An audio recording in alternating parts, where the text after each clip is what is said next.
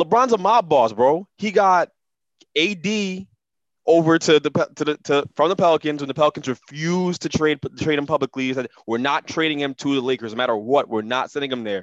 LeBron behind the scene pulling mad strings gets AD there, and it's his guy, Rich Paul, pulling.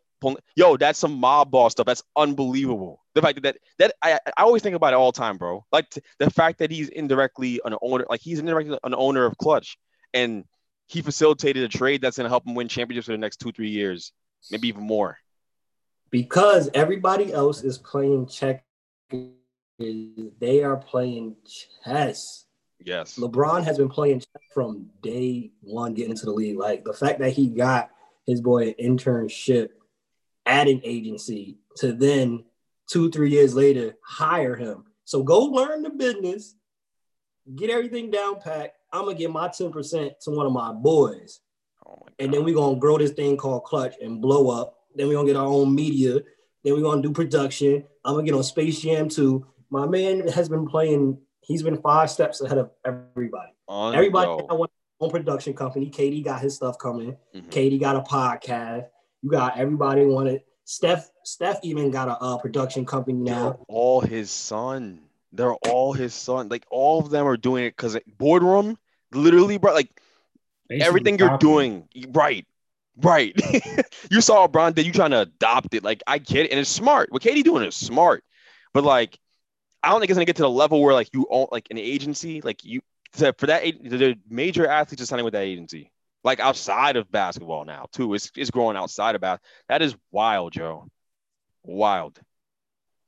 He's a goat, NFL, man. NFL, and then once I don't know if he got any yet, but once he get that baseball player, it's coming. You forget it because them baseball contracts stupid, different. Watch, you're gonna get somebody that signed for 12 years, $400 million. Yeah, it's stupid. Welcome back to another episode of the Bench Mob. Yeah, we are back. It's a lot that we're gonna touch on today. Kyrie, Bron. We just was talking about Bron. We're gonna talk about the ESPN rankings, where they got as the top 8 teams, a whole bunch of stuff today. I'm your host, Antonio, Mr. Still Not Worried. I'm here with Miles, Smooth Operator, Davenport, Greg G Baby Hot Take. How y'all today? Feeling good, bro. I'm feeling good too, bro. I'm feeling pretty good, bro. It's been a hectic day, but with all these stories coming out and all this the Harden rumors and trade rumors out there and what's going on, but nah, man, it's I'm trying to keep up. I'm just trying to keep up with everything that's going on. Speaking of, and so we just had mad energy, and Miles gonna come on and put us the Drake voice on, put that little R&B Giveon voice on. You know we got some lady listeners on. He's on the market, ladies, so y'all know he's on the market. He's available. Where do y'all think Harden is going to end up? Because you feel me, Harden now has expanded and says Milwaukee's on there, Miami's a possibility. He even threw the Lakers in there. I highly doubt the Lakers will do that, but he basically is telling them, look, I'm in a relationship. This is an arranged marriage, and I want to get out of it. Send me anywhere at this point. Where do y'all think he possibly ends up? I feel like the Heat. That's like one of the better places that he could end up. I mean, they got pieces to trade. You know, I wouldn't throw Tyler Hero in there, but that's kind of what you'd have to do if you want to get somebody that good. Even though it could only be for 2 years. So you're like any team that's trading for him is betting that 1, they could get a chip in the next 2 years, and 2, they might be able to re-sign him once that deal is done, which, I mean, if they don't win a ring, he's going to be more likely to leave. So it's hit or miss, but I think Miami's the best spot that he could end up. Look, I'm no insider, but if he lands in Miami, that man's going nowhere. They're going to have him for the next 6 years. Why would he leave Miami? It would make no sense. Like, he's going to re-up, big contract. You pair him with Jimmy Butler. If the Heat, I saw the report today that if the Heat thought they were going to be able to keep Tyler Hero, like he's untouchable, they're drunk. There's no way you're keeping Tyler Hero. In fact, And they know how good Tyler Hero can be. I'm actually a big fan of Tyler Hero. I understand why they want to keep him, but that's the point, right? Like their trade package is better than anybody else that he's expanded this list to, right? Where it's like I think it's Philadelphia, the Bucks. I think Philadelphia, the Bucks, and Miami were the top teams I think he had outside of Brooklyn. Philly's not trading Ben. They've already said they're not. Why? I don't really know. Maybe he learned how to shoot a 15-foot jump shot, and we just don't know yet. So that's why. The Bucks traded everybody and their grandmom for Drew Holiday, so they're out. Which, looking back, it already looks like a bad trade because you could have held on and waited. You should have waited to let the market saturate itself, and maybe you have a chance to go get James Harden in a couple weeks. Nope, now they're out. It's done. So that may come back to bite them with the Giannis negotiations. We'll see. But yeah, Miami by default has the best package. Brooklyn has the second best. It's kind of the way it looks. So that's cool. Like I think Miami is the best fit, like the best like fit just in terms of what they can offer. But they have to put Bam and they have to put Hero in there and all their draft assets and maybe even bring in a third team. But they have a really good package for the Houston Rockets. But again, it goes back to my main point. They're not getting a superstar in return for James Harden. Like it's not happening. The market's not there for that. You know what I mean? So yeah. Houston wants KD or Kyrie, they said, if it's going to Brooklyn. I highly doubt Brooklyn is doing that when they brought them both there and haven't even had a chance to have a game with them yet. So I highly doubt that's happening. I think Houston is just doing that, kind of out of spite to Harden. We all know Harden really wants to go to Brooklyn. So we're going to say that we only taking KD or Kyrie. They know that's not happening. So now Brooklyn, I think, is off the table on purpose, like just out of spite to James Harden. You may want to consider it because the fines are starting to pile up. It just came out that Kyrie and the Nets were fined $25K because he already has been sticking to his word of not talking to the media. Kyrie, if you need to talk to some type of media, you can hop on this podcast. And I think that'll fulfill your duties as a type of media you're talking to. What are your thoughts on Kyrie's stance? And I'm not talking to the media this season. And $25K already out the pocket. I think that'll add up. How long do you think this even continues? That's a tough question. I don't know. I feel like the tea leaves have been there for something like this to happen. I mean, he's had issues with the media in the past, and I don't know. He takes it a little more serious than other players would at this point. But for him to just flat out say he's not going to talk to them at any point this year when they might be playing in June. So that's what, like 8 months, you're just not going to answer any questions. Good game, bad game. You're going to leave it all for KD to answer, basically. It's a little selfish when he comes off as selfish there. So I don't like it. I don't agree with him just flat out, just with a note, basically, saying that, hey, I'm not talking to y'all this year. So if I'm not answering your questions, you know why. It's funny, but yeah, that's my stance on it. Greg, the Nets expert on the show. Kyrie not talking to the media this year, well, first off, I want to start with saying this. There was a report that Brian Windhorst came out and said that Kyrie was doing a media blackout. Apparently, Kyrie's camp has come back and said that we never said that. Like, they've made that pretty clear. We never actually said we were doing a media blackout. They said that, for that particular instance, for the first press conference of the year, we're going to try to get our message out, not and anybody twist our words, which makes you think he's not talking to the media. So it's kind of confusing. But no, I'm not surprised by it. I mean, my biggest thing about Kyrie is twofold. As a fan of the Brooklyn Nets, I'll be honest with you. I genuinely only care about his performance on the basketball court. That is it. When Kyrie's going in front of a microphone and he's talking to the media, he often puts his foot in his mouth. Let's just be honest. Like the LeBron comment, and things are calculated. Okay? Things are complicated, and we'll get to the LeBron comments. But like everything he says is pretty calculated, right? And to blame the media for everything isn't fair. I will say the thing I could see why I can really empathize with Kyrie on is the Boston narrative. The Boston narrative is no longer credible and no longer fair. To say that Kyrie was the reason why I didn't work, no one's there. Like all the guys they had from that team, for the most part, are gone, right? Like Al Horford, Gordon Hayward's gone. Gordon Hayward had a chance to stay with the Boston Celtics and didn't, right? Now we don't know the inner workings of it, but a lot of those guys are gone. It didn't seem to work from the very beginning. Marcus Smart's been on TV multiple times since then and said that it wasn't Kyrie's fault, right? He's gone out and said that. Now, yeah, you could say, oh, well, that's just him being political and things like that. You don't want to disrespect Kyrie on TV, just protecting his guy. But like, there's so many things that point to it not just being Kyrie's fault why things didn't work in Boston, right? Jason Tatum's an emerging superstar in the NBA. Like, there's a lot of Jaylen Brown apparently didn't really like Kyrie. Like when you read the stories, so there's a lot of things going on there. Like it's not necessarily fair. So I get that part, but again, for Kyrie to act like all of the problems, like everything that's wrong is solely the media's fault, and they twist everything he says. It's a little ridiculous. It comes with the contract. You signed a max deal a summer ago. It's a part of the business, like dealing with the media. And he's not going to reinvent the wheel here. He must think that by doing a media blackout, he's going to set a new precedent and then this is going to be okay. It's not. Like, they're going to find you over and over again. So to answer your question, I don't think it's going to last very long. I think that he'll be talking to the media after their preseason game on Sunday. After they play the Wizards, I expect him to talk to the media. Because $25,000 for the Nets, they also find the Nets. They find him and the Nets.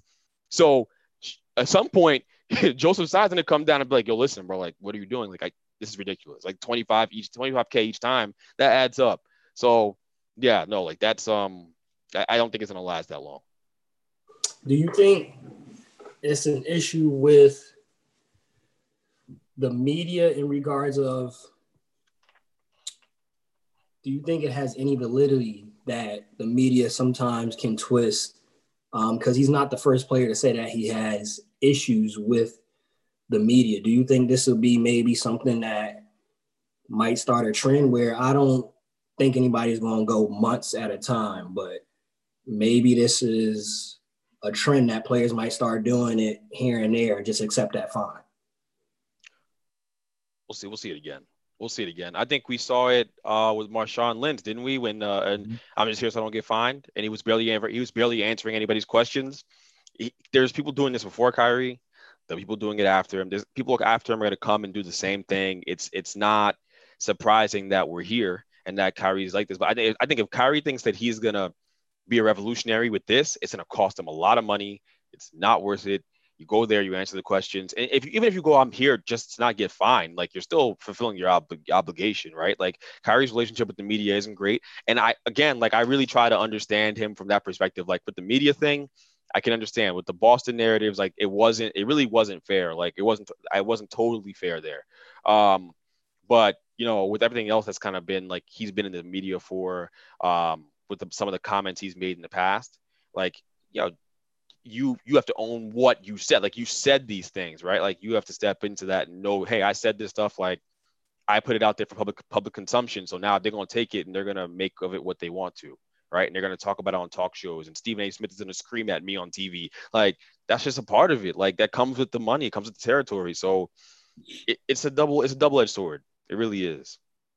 I think it shows also too that he made the right decision of signing to the Nets, because if this was the Knicks and you know how the media get with the Knicks, this would have been front page and back page on all media outlets in New York, in Manhattan, and it would have been a whole thing. It would have been much bigger.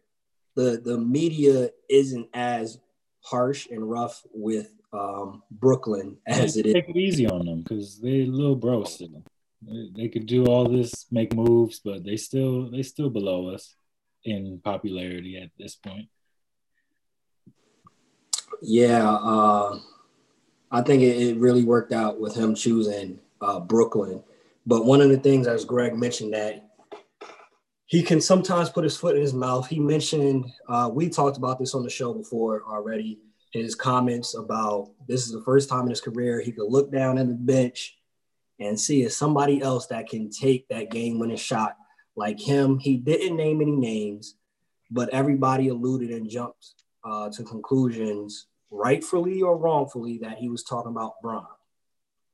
Bron finally came out on Richard Jefferson's podcast, shout out to him, and talked about how he felt about the comments. And he basically was like, damn, after everything we went through, he admitted it wasn't always copacetic, but they still was able to get an actual championship with them not being copacetic.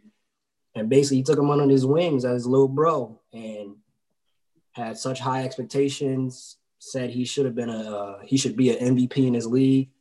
I don't think that'll happen, but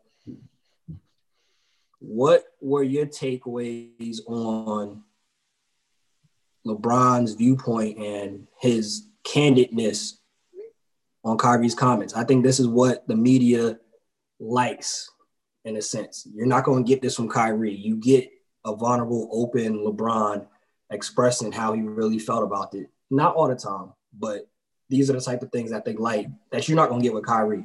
What were your takeaways on LeBron's candidness and openness on how he felt about it? I like it because if you look at it, over the last few years, he's been a lot more candid and open with pretty much any topic, and he's willing to like be vulnerable. So I know that comment from Kyrie hurt him. He let it be known that, I mean, of course that would hurt me. Like, we played how many years? 3 years in Cleveland, won a championship, did the unthinkable that 1 year.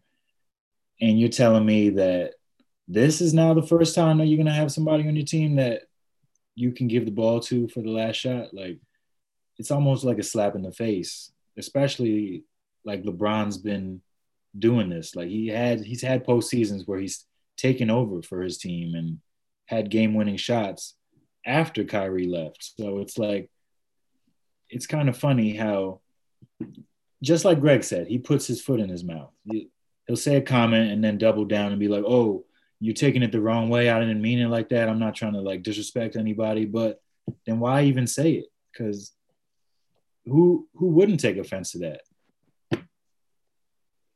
Yeah, I think it was safe to say we talked about it. There's no way that he was talking about Jason Tatum, Jaylen Brown. He wasn't talking about them. He wasn't talking about Deion Waiters. Yeah, he wasn't talking about Deion Waiters over Ray Zhao. He wasn't talking about them. It was pretty self-explanatory. And then he came out, of course, like Greg mentioned, it was the media's fault. And why are they always trying to pin brothers against brothers? Greg, your takeaways from LeBron's candidness. LeBron's candidness isn't surprising because of what Miles said. I think that as superstar athletes get towards the end of their career, which is a sad thought, but as you get to the end of your career, you start to get open up to the media a little bit and start to pull back the curtain, let people really know how you're feeling about things and really let them get an inside look into what's going on. In terms of, and also I believe LeBron. I think that there's a segment of people out there that think he was being disingenuous in some way. I believe that he thought that Kyrie could have been an MVP in the league, and I think he wanted that for him. And the reason why I think that too is the way they played together. Kyrie's numbers have never been better in his career than when he was with LeBron. There was this narrative that LeBron was somehow sapping away the attention or sapping away shots from Kyrie and just didn't work. No, it was beautiful basketball. It really worked well together. And it was a lot of fun to watch them play together. Kyrie was at his best with LeBron James. And we don't know what KD and Kyrie will accomplish together, right? We haven't even seen them play a game yet. But I can say 100% certainty that I think that if Kyrie had bought in all the way, he would have won an MVP with LeBron. I have no doubt. There were a lot of reports that the year that it all fell apart and Kyrie asked for that trade, before that, they were talking about acquiring Paul George in a trade and getting Kevin Love out of there and replacing him with Paul George. And it all fell apart because Kyrie wanted out and refused to hear anything otherwise. So with that being said, I thought they had a lot of potential to stay in Cleveland. I think things would be a lot different if Kyrie had stuck it out. And I obviously this is a story about how ego can ruin things, and that it's happening across all sports. But I think Kyrie's definitely guilty of his ego getting in the way of something that could have been a dynasty for a long time to come in Cleveland. And now him saying that now, like the timing's unsurprising. I also think that KD is like the guy in the back. He really is a snake in a way. KD gets away. No one talks about KD, right? Like everyone talks about Kyrie. Look, Kyrie went on KD's podcast and said this.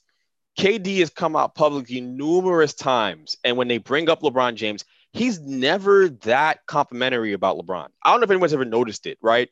Like I'm not sure, but like he's never that. He always brings up someone else. It's when LeBron comes up, he brings up Michael Jordan. Like Michael Jordan's not part of the conversation, but they're not asking about Michael, but he'll bring up Michael, right? Why? Because that's the big debate, right? Oh, I don't think anyone's ever gonna get near Michael Jordan. So you know what I mean? Like he's always been very calculated in the way he treats LeBron. I think that there's genuinely, I think LeBron and KD were friends at some point, but I think that relationship is just in the tank.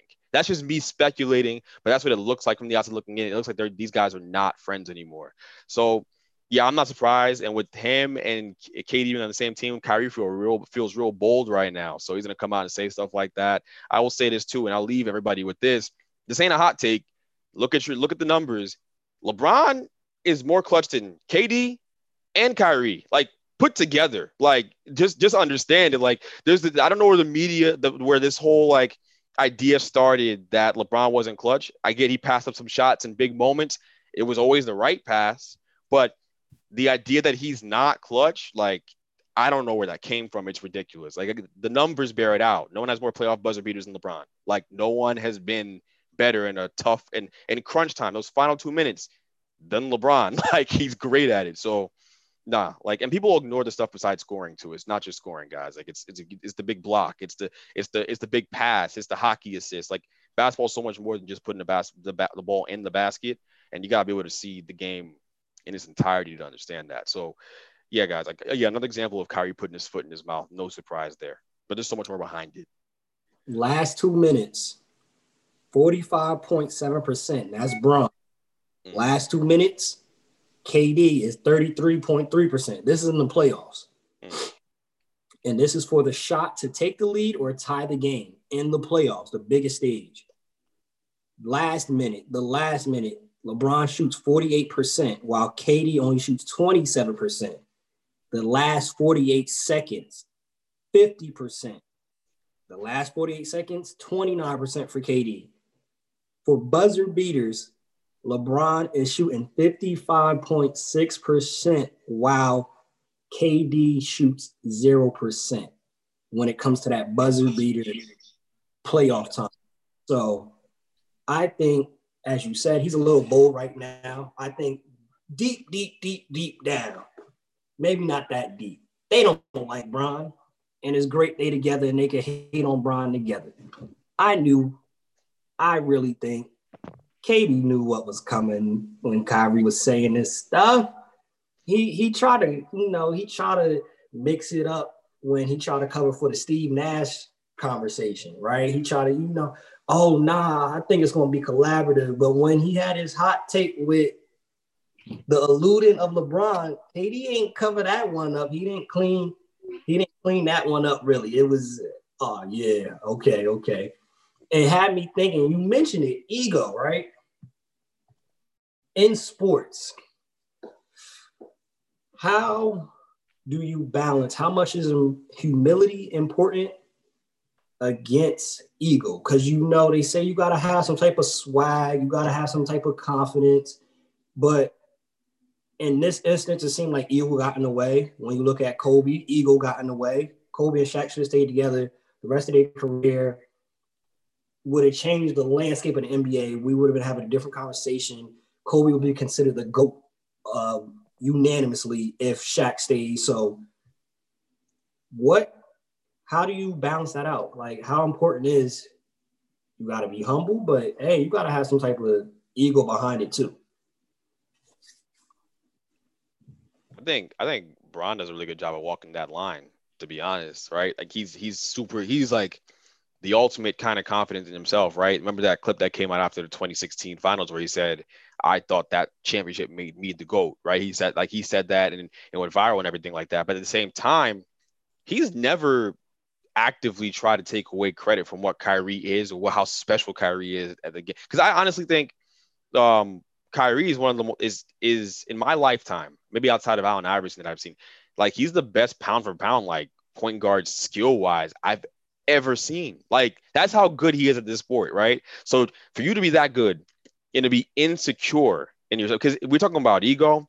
The ego, be having an ego and being insecure go hand in hand, right? Like Shaq and Kobe, if you go back to that whole beef, that was because Kobe wanted that respect and adulation and wanted all for the praise and wanted to prove that, hey, I could do it on my own. Instead of going like, wait, we're the greatest. We could be the greatest 1-2 punch ever. I can win 15 rings. Like it, and I exaggerate, but like no one could stop them, right? Like they would have dominated their era through the end of it. The Spurs would have, they would have indirectly ruined the dynasty. They would have changed the whole course of the Spurs dynasty if they'd stayed together. That's what happened because the Spurs came in and took over right after. If you think about it, right? So it ego in sports is a double-edged sword too, because it's an important thing to have as an athlete, to be self-confident, ultra confident in your ability, but also you play a team sport. You're not a boxer. You're not playing tennis. Like you need to understand that your teammates make everything kind of click and go together. Like you don't accomplish anything without your teammates, right? So, and I think LeBron has a really good grip on that. And I think Kyrie is still young enough to where he's still trying to get a grip on that and understand it. And I mean, Kobe evolved with time. You can see by the way he treated Pau Gasol that he changed, right? He obviously Pau Gasol wasn't going to challenge his star status with those teams, that team he won a championship with, but I think Kobe started to understand, and when you saw the Shaq and Kobe special, he understood. Like at the end when they talked about it on TV, that hey, like we messed up. Like that's what I took from it. Like we messed up. Like we needed to split because of our differences and everything like that, and everything that was going on. But they understand how much damage they could have done together, and they regret it. There was ultimate sense of regret at the end of that whole interview. So it's important. It's a line you have to walk, and I think that Kyrie's walking on the other side of it, like completely. If you're gonna just try to bash LeBron, like, and act like you're not doing it, you know what I mean? So, yeah, it's tough not to walk.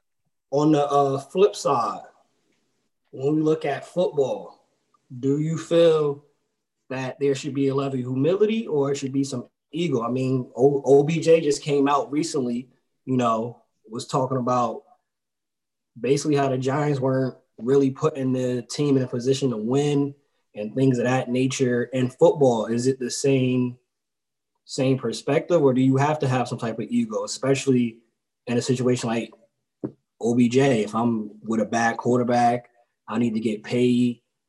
Is that where you kind of got to have some type of ego, or you take a back seat, like especially when it comes to your money? I think that like a lot of these players, they can be humble and have a little humility, but at the same time, they got to have that like low key confidence too. Like, Brady's got that. Mahomes, he has that too. Like, they don't need to be so boisterous like OBJ can be sometimes. They can you can watch the game and see like, yeah, he's playing with some confidence. He's cocky. You could see him talking on the field, but you're not going to hear the soundbite. But he knows that he's that guy. I feel like it's the same in football as it is in basketball. Like they're talking on the court too. Like LeBron, you might think that he's this golden boy, but I'm sure he's talking trash to these guys on the court. He's not like just letting people get away with stuff. He's letting it be known that I'm the best. You guys are not yet. So show some respect. That's basically the same thing that he said when they won the ring. He was like, I need my damn respect too. It's like, this is a new LeBron that we're seeing, and he doesn't have to be humble anymore. He's reached that point where there's only one person really in his way, and it's Jordan. So, yeah, that's where you get those comments from LeBron, and it's not a bad thing because you get a more honest and open LeBron, and I think that's what you want out of players. You want them to be not so humble because it's not as fun. Tim Duncan, for as great as he was, he could be a little boring because you never got any of those sound bites out of him. You never got that kind of like, yeah, I'm the best power forward in the game. Like you never got any of that. He was just a quiet, bring my lunch pail to work, go home, and size 45 jeans, and that's it. Like that's basically him. But not every player can be like that. I think it brings a nice balance. I think it reminds me of, I heard this interview with Jay-Z, how he had to tell Beyonce, like, all right, you're Beyonce. Let them know who you are. Because sometimes your humility can be taken as weakness, which is a sad thing that's in this time. But sometimes you see instances where you gotta let it be known who you are, especially in the sports realm. What it is, like, you get people, for example, like Steph Curry, who seemed like the most quiet, chill guy. And a lot of people start overlooking him. And then he started adding the swag. He started adding the dances. I think to a certain degree, you can do that and still be humble. I think, like you said, Greg, Kyrie's on the other side of it, where it's a very, very thin, fine line. And I think he's kind of walking on the other side of it, which is rubbing a lot of people the wrong way, especially when the person that you're alluding to is LeBron, who head and shoulders is above anything that you've accomplished so far in your career, from high school all the way to now. Like, literally, if we want to break it down, LeBron's high school career was better than yours. He didn't have to go to college. And even when he was in Cleveland, we compare y'all rookie years and all that, head and shoulders above you, for sure. We'll see what happens with that. I think it's a very interesting thing. I will be looking forward to when the Lakers do play Brooklyn. I think it'll be a lot of PC. Hey, KD, what's up? Hey, Kyrie. But we know what it is. I think this is the thing, too. I think there's a lot of players in the league that don't really rock or like LeBron. And they take these little instances, they hop on some of these podcasts, they throw little, hey, this came out from Shams from an unknown source, an unnamed source. They like to throw these things out, as we mentioned in the beginning of the show, like, just because how great LeBron is on and off the court. And if anything, a lot of y'all should be thanking him for everything that he's done for the sport and for people getting paid. He was like the first person to take, he was the martyr going to Miami. If he ain't do that, I don't think, like, people got on KD's head, but it was still nowhere near what happened to Bron when Bron decided to go to Miami. People burning his jerseys. And again, y'all need to be saying thank you, Bron. He set the pathway for y'all to control y'all career as y'all do now. Bron definitely did that. Transitioning to the flag on the play segment. We haven't done it in a while, but we're going to do it now. We got Greg on the show, so I'm going to run it by you. Flag on the play segment. We're going to throw out some topics, right? You can say accept or decline. If you accept, you can go further in detail. Your thoughts on it. If you decline, we move on to the next topic.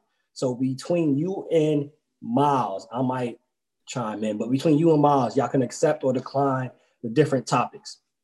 First topic, Shaq and his son Sharif bond over Megan Thee Stallion's IG Live. Accept or decline? Hey, take it from here, Greg. You got this. I'll accept for the entertainment factor. I think the Bench Mob podcast listeners are gonna enjoy this topic, but honestly, I'm lost for words because I don't even know what to say about that. Like, honestly, like I saw it yesterday, it went viral yesterday. I saw the comment he left on there. I know what they were bonding over. They were having. We having some technical difficulties. But nah, man, like the most unsurprising thing ever. The most unsurprising thing ever. For Shaq, honestly, to be doing. I'm not even surprised by it in the slightest. If you honestly, someone should throw a flag on that play, like, altogether. Like, that is, it's crazy. So I'm not surprised though. Miles, you're a father. You have a son. Do you think 15, 20 years from now that you'll be able to comment on JT IG Live and Jace commenting too, like, hey, Pops, we watching the same thing? No? Nah, it's not going to fly. Last week it was the Pippins. Now this week it's the O'Neals. I don't know what's going on, but it's not about basketball at this point. It's everything but that. Let me tell you who looks worse between the Pippins and the O'Neals. The Pippins. Okay. Oh, sure. Yeah, like if we're gonna talk about who looks worse, Scotty. Come on, man. Next topic. Yeah. Cardi B tweets, should I buy an $88,000 purse? Accept or decline? I'll accept it just because that's a poor use of funds. It's Christmas time. You could be buying more than just a bag or whatever right now. Hey, if she has 88,000 to spend like that, then all power to her. But hey, throw some money my way. I'll give you my account number. You could slide maybe 40, 50,000, pay some of these student loans off, and hey, that's a great Christmas gift in itself. I'll accept it too because honestly, I saw that and I was like, so much of being a celebrity and being famous is about knowing what to say and when to say it and when not to say it. And I think her posting that during this time where people are broke and have no jobs and things like that, right? Because of COVID and the not having the economic relief bill going through, the stimulus package going through, you have a lot of people who don't have jobs, is tone deaf, which, by the way, doesn't surprise me. But it was a bad look. It's a bad look. And also, you asking people if you should buy an $88,000, what was it exactly? What was it exactly again? Purse. A purse? So if things were normal, what regular person is going to be able to relate to being able to afford an $88,000 purse and say, yeah, buy it? Like, it's not even relatable. Like, who's going to tell you that? They wouldn't do it. You know what I'm saying? So, yeah, she was trying to stunt, and it was a bad look on her part. And, I mean, listen, people are going to still rock with her. Nothing's going to change, right? People still going to like Cardi B. But I think it's a learning experience for her because I don't think it was a good look. I'm sure the comments looked much like what I'm saying. I think some people were probably like, yo, listen, like, the time and place.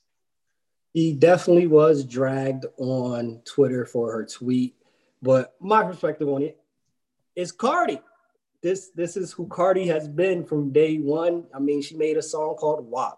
So I think this is right along the lines of what Cardi would do. I have the money. I've always been outspoken. I've always been myself.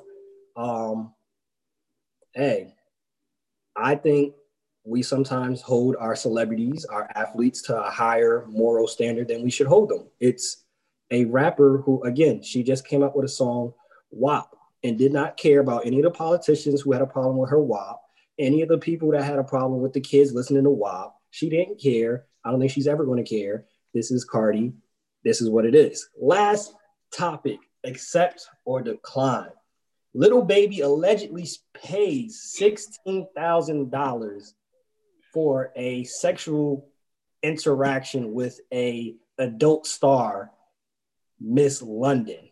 Accept or decline? I'm doing neither. I'm gonna pass this on to Greg. Again. Oh my!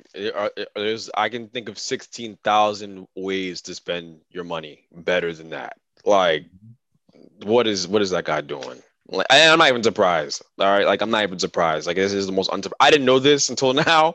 This is the most unsurprising thing I've ever heard. But like 16,000 ways. Allegedly is important. But if that's the case, like Lil Baby is like he's got the brain of a little baby. Like that is the dumbest thing I ever heard. I can't even put it together, bro. Hey, I think we've seen in this time, adult stars, strippers are essential workers. I think that is the conclusion. They are a part of the essential workers that people are thankful for. We see they are still lit in Houston, Atlanta, Cali. So shout out to her for getting the bag. $16K. That's not bad for 3 hours, maybe. That's not a bad it's not a bad paycheck. I know I won't see $16,000 in 2-3 hours. It take a couple months, but shout out to her. And allegedly.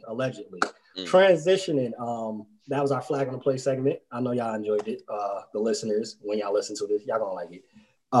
Gilbert Arenas came out on Club Shay Shay. Shout out to Shannon Sharp, who is really killing the entertainment. Transitioning from being an NFL player to killing skip every episode. Shout out to him. He has his own podcast now. Really good podcast. Gilbert Arenas was on there, which his podcast is great too. The guy, his basketball mind is just beautiful. He said on Club Shay Shay how he thinks Giannis is basically the Harden of the East, and that if he wants to see success in the playoffs, he needs to develop not only a jump shot, but a back to the basket game. What were your takeaways from Gilbert Arenas' comments? Do you agree? I know Greg already said, and we've all been on the same viewpoint, but Greg said it. The reason why Milwaukee has not gone to where they were supposed to go, the majority of the blame has to go on Giannis' shoulders. Takeaways from Gilbert Arenas' comments. I mean, it's pretty much the same thing that most people are thinking right now, honestly, because he's another star who hasn't won, but he's won MVPs, so something's got to be wrong. Like, Harden dribbles too much. Giannis puts his head down and runs through five guys. That doesn't really work in basketball, I don't think. And especially not in the playoffs where you get at least 4 or 5 games against the same team. So you got the scouting report and you know what this guy does. So it's not something that's going to work ever. I don't agree with his style of play. Maybe if you get some shooters around him, some better players, maybe with Drew Holiday this year, it'll be different. But I don't know. Giannis, he's good in the regular season. Great. Clearly, he's won the last 2 MVPs. But a lot of these players are judged for what they do in the postseason, as they should. Because, I mean, you don't win a ring in the regular season. You win it for what you do in the postseason. So if he can't, like, develop his jumper or figure out some other ways to score or make plays, then this is just going to be what it is with him. He might not – I don't agree with those comments way back when who was it? Richard Jefferson said he's more of a Pippen. I don't agree with that. But at the same time, he needs to show that he can be that guy like LeBron has been or KD's been. And I don't think we've seen it yet. I think the back to the basket game is definitely needed. I don't know why Milwaukee posted this. They posted a clip of Drew Holiday and him going one-on-one. The fact that Drew Holiday was able to knock the ball out of his hands, I think this tells you part of the issue. Drew Holiday, yes, is a great defender, very underrated. But if Drew Holiday is making you struggle, Giannis, if Drew Holiday is making you struggle, imagine what Bam's going to do when you see him again. Jimmy Butler, Ben Simmons, Joel Embiid, whoever they put on you, you make it to the finals. You see LeBron, Wesley Matthews, who was just on your team, so he got a little inside scoop on you. I still think it's an issue. Like, I don't know why Milwaukee would post that. Like, he made the final bucket, but Drew Holiday literally made him struggle to make that bucket. Drew Holiday, he has like a whole foot on him. But I digress. Greg, do you think this is accurate? Is he the Harden of the East?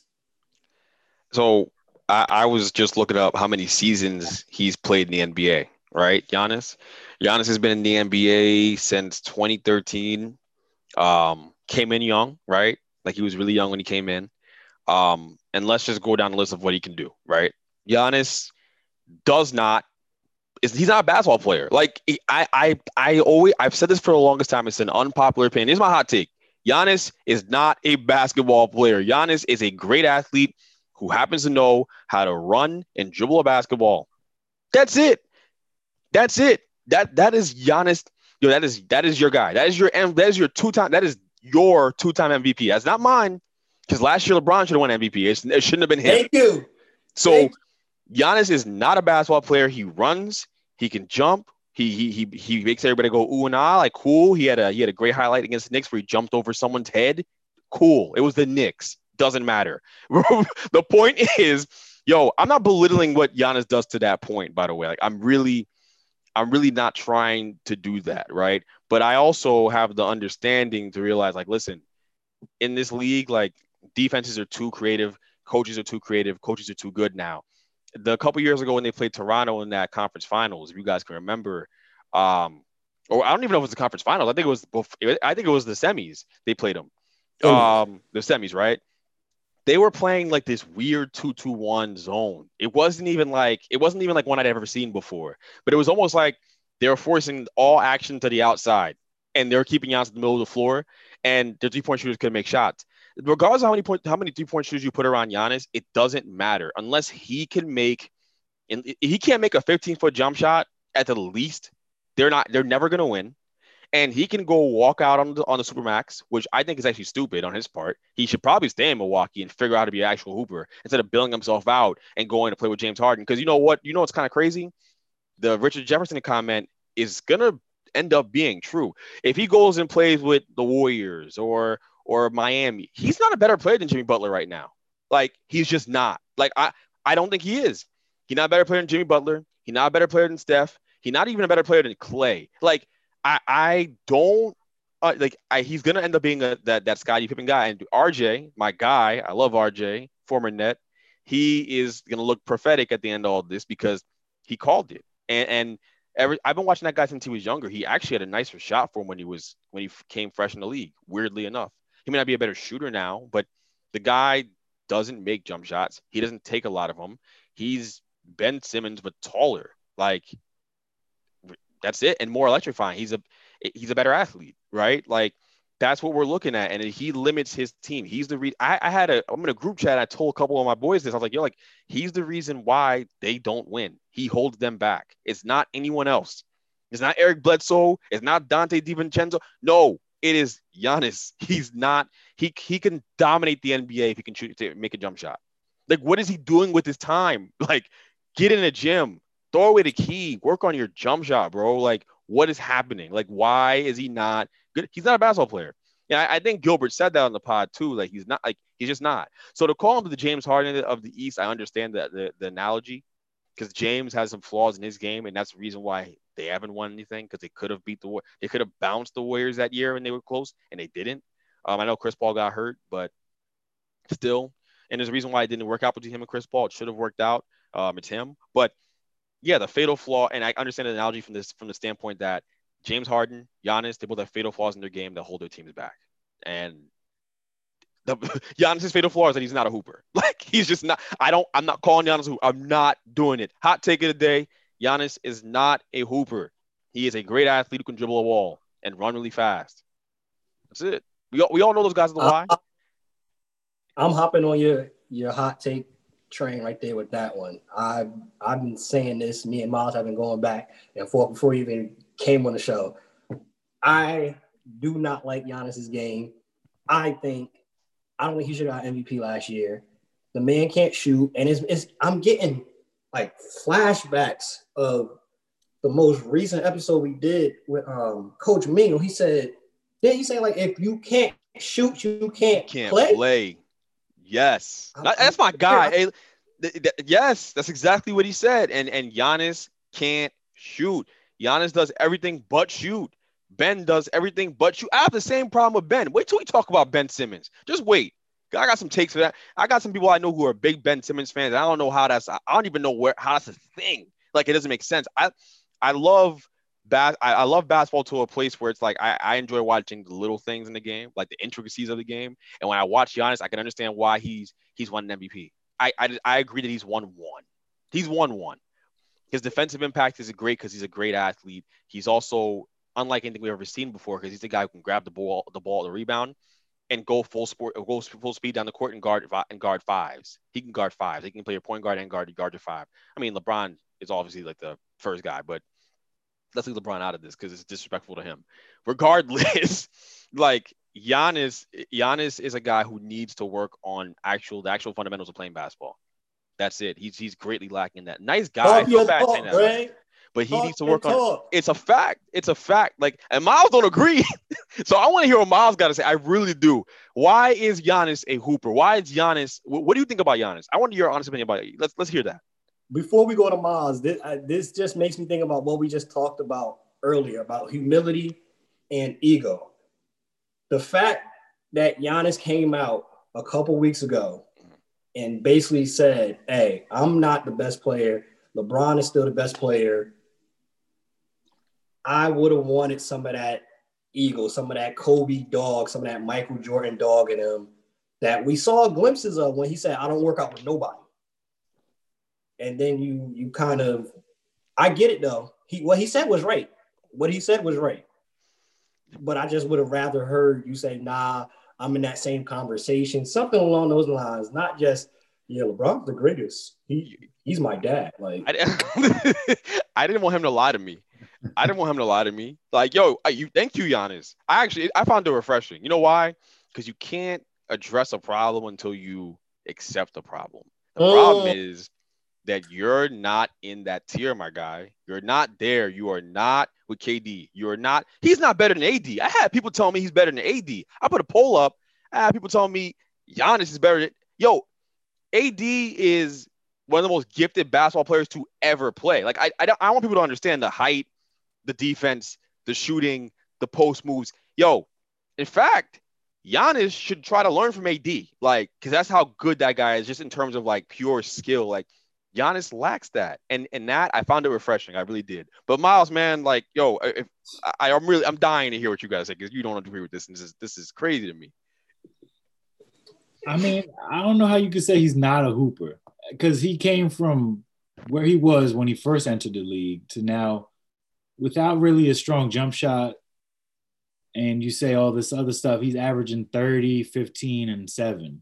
Like, that's, I mean, if he's not a hooper, then that's cute. That's cute.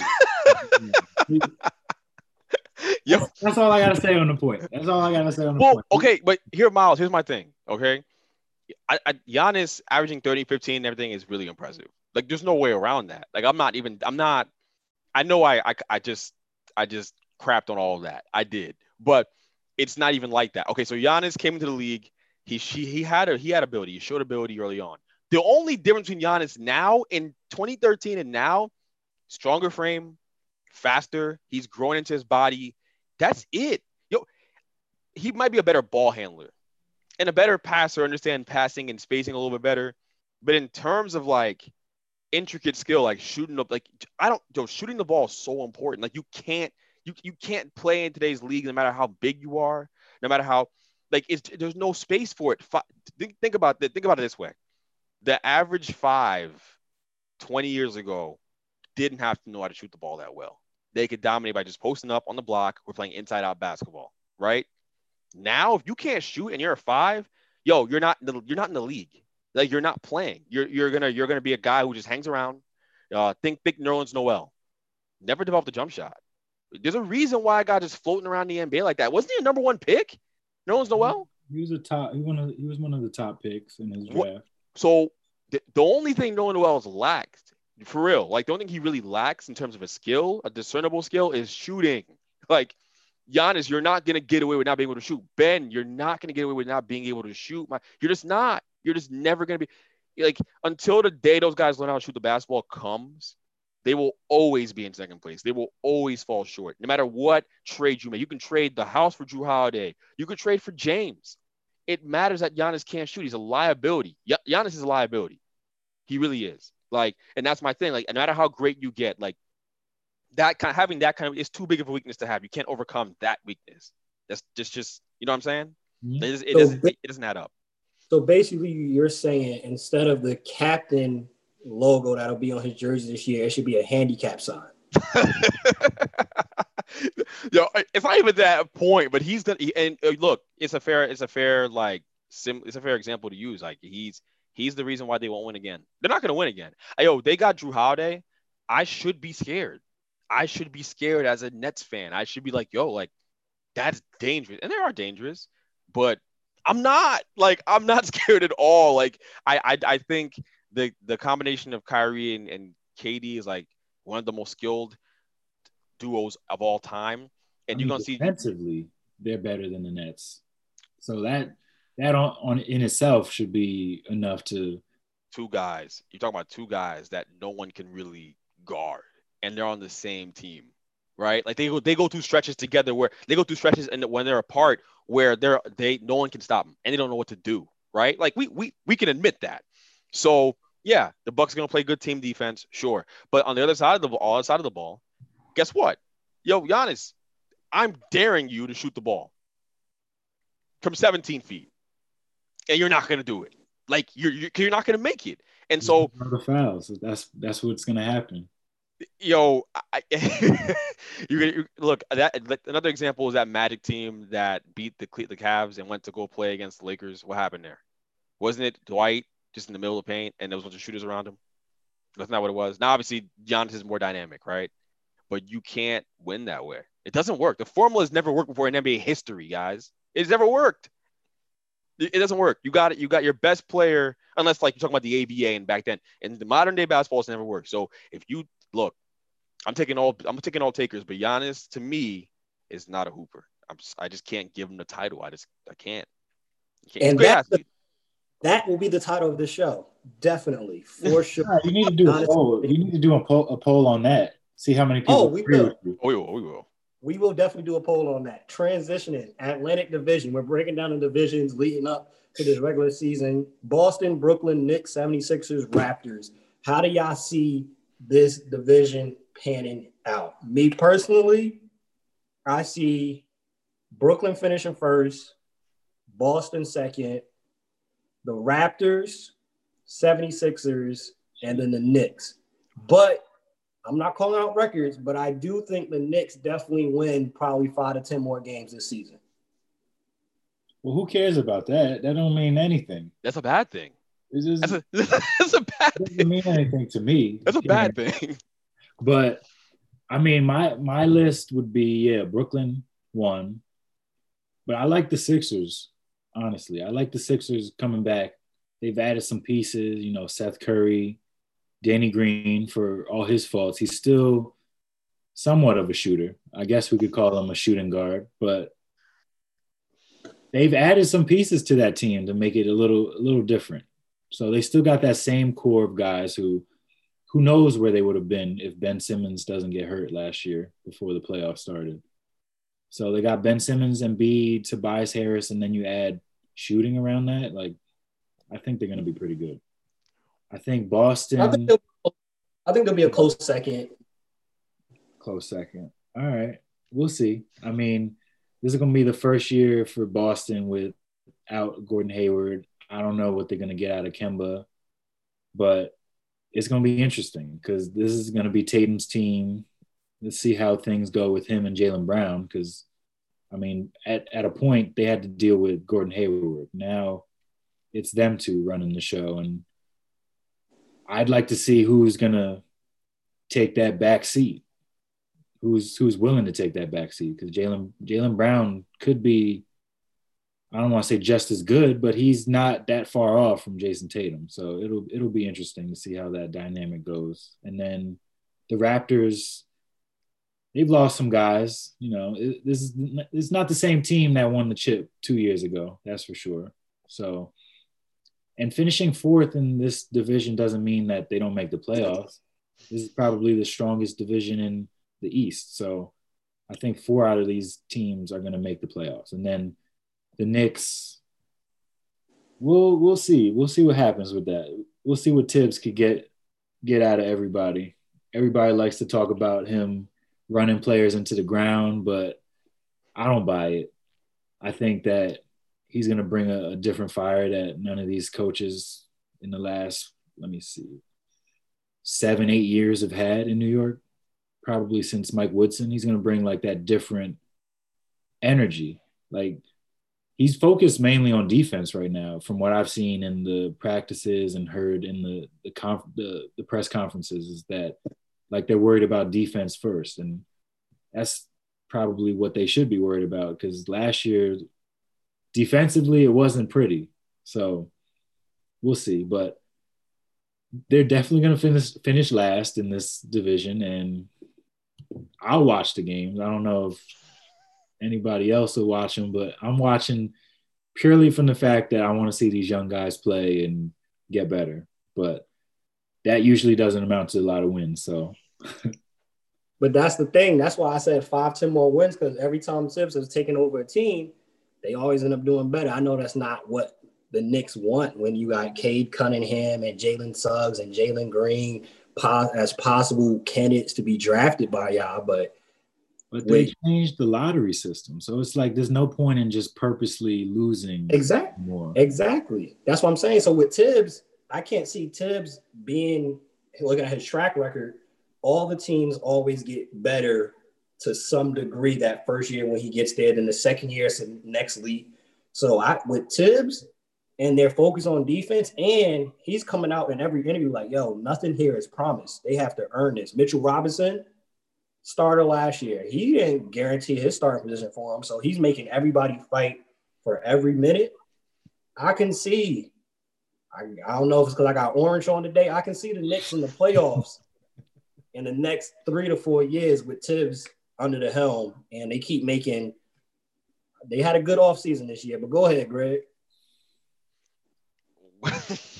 Well, the one thing I knew for sure about this division, because this is a hard division to actually project. It really is. It's not easy. The easiest thing is the Knicks will be in last place. They will. And in the hardest division in basketball, right there. Hey, look, I'm not disagreeing. They are in the hardest division, but I think they'd be in the last in any division they're in this year, like in the league. But Knicks fans are gonna hate me. But when I think about the entire landscape of this division, it is crazy competitive. I don't think the Nets are a lock for the number one seed because of Kyrie and KD's health. I think that matters, but because they keep the whole gang together, you got Caris LeVert, you got Dinwiddie. They're gonna be a very good team. So I'm gonna go first or second there. I think the team that can challenge them for that first or second spot is actually the Sixers, to be honest. They've gotten better. No way around it. They're going to be what the Sixers are is they're going to be a really good regular season basketball team, and in the playoffs their warts are going to show.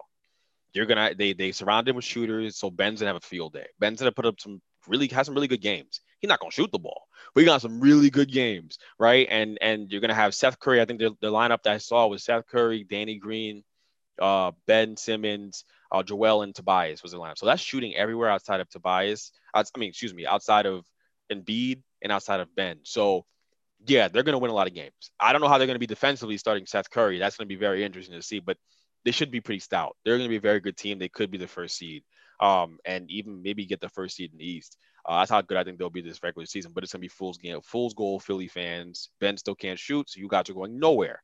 Just so you know, the next team, I think Brooklyn. I think Brooklyn either contends. Like I said, I think it's more about them. It's just about KD and Kyrie's health. Those guys have a little injury history here, so let's just see how they hold up. But if they do, then yeah, like it's gonna get scary. They could win. They're gonna win. I think they can get up to they can get 50 plus wins, right, with the healthy rosters. Let's just see how that pans out. And then you also have and I think Boston and Toronto are like dead even. Both teams didn't get better this offseason. Like they really kind of stood pat. I think the Celtics' big additions were Tristan Thompson and Jeff Teague. Tristan Thompson's going to help them a lot. They had no center presence. They had no rebounding on the interior. They lost that. That's a big addition. And I think Gordon Hayward is addition by subtraction. I don't think he was a fit. I think that makes them better that he's gone. To be honest, it's actually a blessing. I think Jaylen Brown will kind of walk into a bigger role. We're going to see about, and I think Jason Tatum will too. I think Jason Tatum's going to get a lot more shots. I think what's ultimately going to happen with that team is Jason Tatum's going to make his mark as a superstar, like superstar player in this league. He should have a big season. He's primed for one. I don't know about Jaylen Brown. I think he's a very solid, very good player. I don't know that I don't think he's on that level. I don't know what the people who listen to this think. Y'all can tell me. I think Jaylen Brown is like just that a tick below, but he's a good player, especially for where they drafted him from. And then Toronto right behind him. Toronto's a good young team, play great defense, well coached. They could easily be 3 or 2 in this division. I'm gonna give them the 4 spot. With that in mind, though, just kind of keeping it in mind that they haven't really gotten better. I think the other teams in the division have, and they're the team that has made the least traction. They did keep Fred VanVleet though, for what that's worth, and that was a big sign for them. And then of course you have the Knicks, right? You have the Knicks. I'm honestly gonna be watching RJ Barrett. For all my Knicks fans out there, I'm watching RJ Barrett very closely. I want to see what he does next year because honestly, I've had some debates about RJ Barrett. I love to know what people think about RJ Barrett outside of me because I think that he was an overdraft at 3. I didn't love the pick. I didn't love him in college.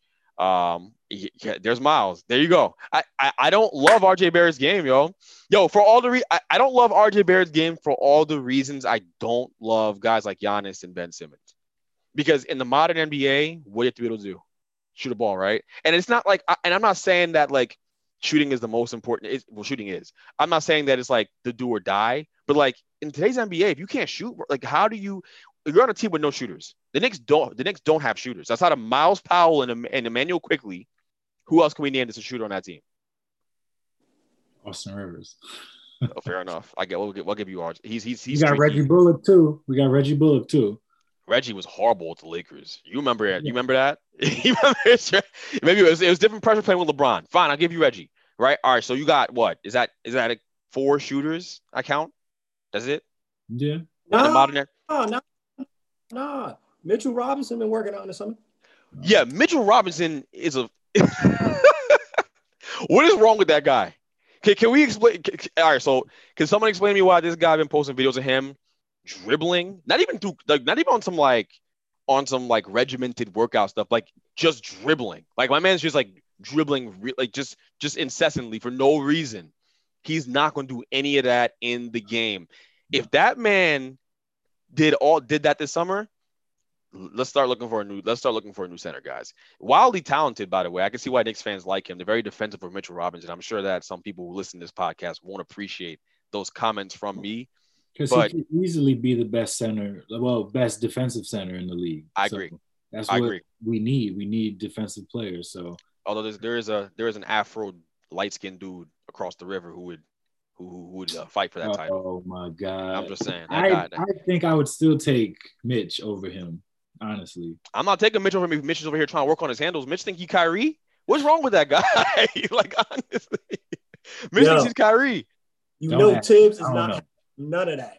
Tibbs is getting rid of all the nonsense, and I think that's the best thing about the Knicks. I think the Knicks will be better this year, because of that. I think the best addition the Knicks made is that they got a coach who doesn't play games. They had a really good draft. I love Obi. Hot take of the day too. Another one. Obi Toppin is better than RJ Barrett. Like right now. Boom. Like right now. Yes. Right now. Obi Toppin walked into the Knicks locker room, and the day he walked in, he was the best player I had. Like he's better than RJ. And that's it. I bet the house on that. Just watch. Obi Toppin is going to end up being started. Is going to start. This whole Julius Randle versus Obi Toppin thing is really confusing to me. Why would I get they paid Julius Randle like he's some kind of like he's a star or something? But let's be smart here as if the Knicks. Let's get smart, right? Let's move Julius. Let's get some assets. Let's go fully young here. Julius is not a part of the future there. He can't another guy who can't shoot. What are we doing? What are they doing? Can someone tell me what the Knicks are doing? Honestly, look, Obi is the best player they got. Trade Julius Randle. I think y'all be all right. Now he's the best player we have. Get rid of him. He hasn't even played a preseason game. I still think RJ's the guy on this team. I don't know what you talking about, but he's gonna be good. If you watched the end of the season last year, he was starting to heat up and starting to take over for this team. Was he shooting the ball better towards the end of the season last year? Yeah, easily. Like he missed a few games, got hurt, and then when he came back from that, he was like a different player. Which is it's weird how that works. You get hurt, you get a chance to sit down, watch the game a little bit. Coaches are in your ear a little more. So I think that this year, he's going to have a good season. Hopefully Kevin Knox can do something because if he can be good, that is like a godsend because he's only 21. He's not like – if he could be good, then all right, now we got 4 pieces to look forward to instead of just – 3 of Obi, Mitch, and RJ. So hopefully, I like that, Miles. Like what you did there because you reminded me about Kevin Knox and how Knicks fans have given up on the kid really early. I actually like Kevin Knox's measurables and his skill set more than like RJ's. Like that's how I feel about Kevin Knox. Like I really think he could be really, really good. I hope they don't mess this up with him. I think that he should play more. He doesn't play nearly enough. He's not allowed to play through his mistakes. Like let that kid grow. He's a really talented young player. Nick's got some talent under the covers there. I mean, and look, they'll be better. They'll be better. I think if Kevin Knox takes the next step, which I think he is, I'm hoping he does. You got Obi, you got Kevin Knox, you got RJ. I mean, we overdrafted, but hey, we'll see what happens to him. Knicks. The Kentucky Knicks. Yeah, right. Everyone from Kentucky. The coaches from Kentucky. Yeah, go hire Calipari at this point. Hold up. So if he was an overdraft, who would you have taken in that draft over him? I'm glad you asked. So, you guys, what's the point? What's the position that you guys don't have? Like, y'all haven't had it in my whole life. Yeah, but we didn't get the second pick. If we had the second pick, we would have taken Ja. I'm not talking about Ja. I'm not talking about Ja. If you say Kobe White, White, you can. I'm not saying Kobe either. They don't have a point guard. They don't have a GM. They didn't have an owner. A lot of things on the court. Well, I know you're talking about point guard. But I don't know any. Who else? Darius Garland from the Cleveland Cavaliers. I love his game. He hasn't popped yet in the NBA. Yo, just wait. Just everybody who's sleeping on Darius Garland, bro, just wait. Just wait. Because Darius Garland is going to push Colin Sexton out of Cleveland. That's what's going to end up happening, bro. Watch. Because Colin Sexton, I like him. He's okay, and he can get better. But I really like Darius Garland's game, bro. He is a problem. It's gonna translate to the league, and it's gonna be like this is gonna be one of those picks where like people look back on it in like 5-6 years and gonna be like, damn, again, like we missed out on another guy. Darius Garland is super skilled. Like I don't know about defensively. He may never be great defense. He probably won't, but he's gonna be a problem offensively. Just wait, and he's everything that I think. The Knicks messed up. I saw that pick and I was hoping you guys were going to go Darius Garland over RJ. I was praying on it. Hey, Darius Garland went number 4. He went 4. He didn't have no great season, sure I know, but just wait. He was coached hard last year. That's what it is. He had to earn it. He got treated like a rookie. I mean, RJ had a decent season for playing on a team with no spacing. That's another thing too. Like if we can get shooters around him, it's a game changer. Because you got Julius Randle starting next to him. You got Elfrid Payton who can't shoot. God, Elfrid Payton. Who else? The best shooter on our team was Marcus Morris, and we traded him. I mean, we got a first-round pick for him, but still, like that was our best shooter up until that point. So it's like, yeah, you could hate on RJ right now, and I get it, but I've watched the games and I've seen the growth, and he can be of these teams build around. So have you ever watched for both of you guys, have y'all ever watched RJ and just went, wow? Like ever? Like once? But how many of those guys actually happen or come around? That's like sometimes it doesn't happen in the first year. You might see it in the second year, and then you're like, oh snap, I actually slept on him and he was working. Like they haven't played a game in 9 months. So we'll see. They have a preseason game Friday. So I'm going to be tuned into that.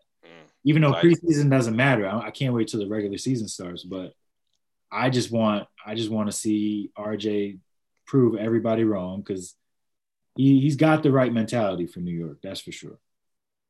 I sure hope so. Because that doesn't get tested until you're not good the second year and you're not improving. New York is a way of running you out of here. Like they give you a little time. There's a grace period, and they run you out of town. Look what they did to Kevin Knox, man. Kevin Knox a kid. Like let that guy grow. I like him a lot. I think he could end up being better than RJ too. This is everyone's better than RJ day, isn't it? If you go back and watch Darius Garland film from when he was at Vandy, he had some wild moments, bro. Like he had some wow moments. Like he is very talented, that guy. I think when it comes to the Knicks, my only wow I saw last year was the variety they have of food there. They have a lot of good food at Madison Square Garden, a lot of different options. I give it to the Knicks. And when I go there, I don't mind spending money. They got some good options on food. I've been to a lot of arenas. Their food is really good. Top notch. Top notch. There Top notch facilities. and the renovations to the Garden. I mean, by the way, the Garden is so overrated. Can we talk about that, bro? No, it's not. Yes, it is. Yo, Barclays is so much nicer. Oh my God. Hey, come to Barclays, y'all. Like, yo, Barclays is you walk into Barclays is like the dark backdrop and the court lights up the arena. Like, it's no lights, it's the court, bro.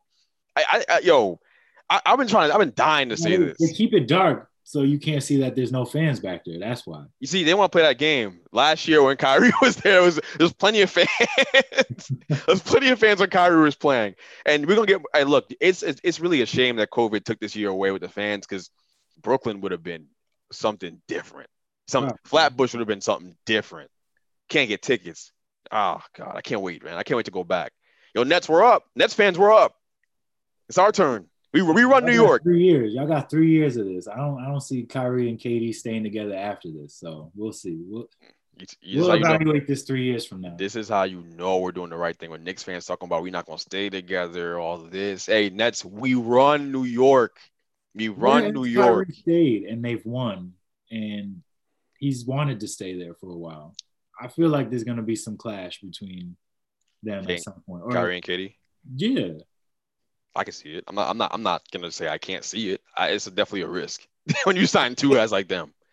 I think already off the bat too, like with KD. I mean, with Kyrie saying that he's not like really gonna talk to the media, or if he said or didn't say that, that would rub me the wrong way if I'm KD, because I'm like, all right, so you want me to answer all the questions? I know I'm the best player, but you're supposed to be the second best player, and you're about to just put all the weight on me. I mean, I would be like, yo, Kyrie, go answer these questions. You my boy, but I could get you traded real quick. This is my team, so. You don't see, bro. We're gonna see. I think low key at the end of the day, when Miles go to sleep, he pray for the Nets downfall. That's what it is. I hope they can do well. The main thing about Barclays is it's a good place for concerts. So right now, we'll see. He's got it mixed up. Madison Square Garden been the best place for concerts for years now. Y'all not going there for basketball. Hey, y'all go there for basketball and fans are telling James Dolan to sell the team. And he's kicking them out. They're going to do it virtually this year. That's what's going to happen. He's going to kick them off live chats or something like that. That's cool. And we still have more fans every year. Losing. Imagine if we were winning, too. That's the crazy part of it. Yeah, give me 1 second. What? This is the last thing I'm going to say about the Knicks. To the fans, I don't feel bad for any Knicks fan in existence. Knicks fans repeatedly go to games, buy expensive tickets, take the subway, the dirt. Like, you do all this stuff to go watch that team play basketball. You guys deserve to lose. Like, James Dolan has shown them a million times over. I don't know what I'm doing. I have no idea, but I'm making a ton of money, so I'm good. Why? Because you're stuffing his pockets with it, buying RJ Barrett jerseys. But like, stop. Like, yo, black out the Knicks. You know what I'm saying? Like, just just stop it. Protest the Knicks. I promise you, it'll be fruitful for you guys. I promise you guys things will turn around. Just look better. Until then, same old Knicks. But I enjoy it though. We got Mike Breen and Walt Clyde Frazier announcing our game. So hey, we must be doing something right if those two are still here. As we've seen though in history, some people like abuse, and it seems like Knicks fans like to be abused verbally, physically, and mentally to have to watch this abysmal trash for the last I don't know how many years. But this concludes this episode of the Bench Mob Podcast. Make sure you subscribe before y'all, so I'm out. Make sure y'all subscribe. Make sure y'all follow. Share it, tag a friend, as you already know. Tag your baby moms, your uncle, your cousin. Tag the person that can't see. They can hear though. So tag everybody. So we know the Bench Mob, we unify people here.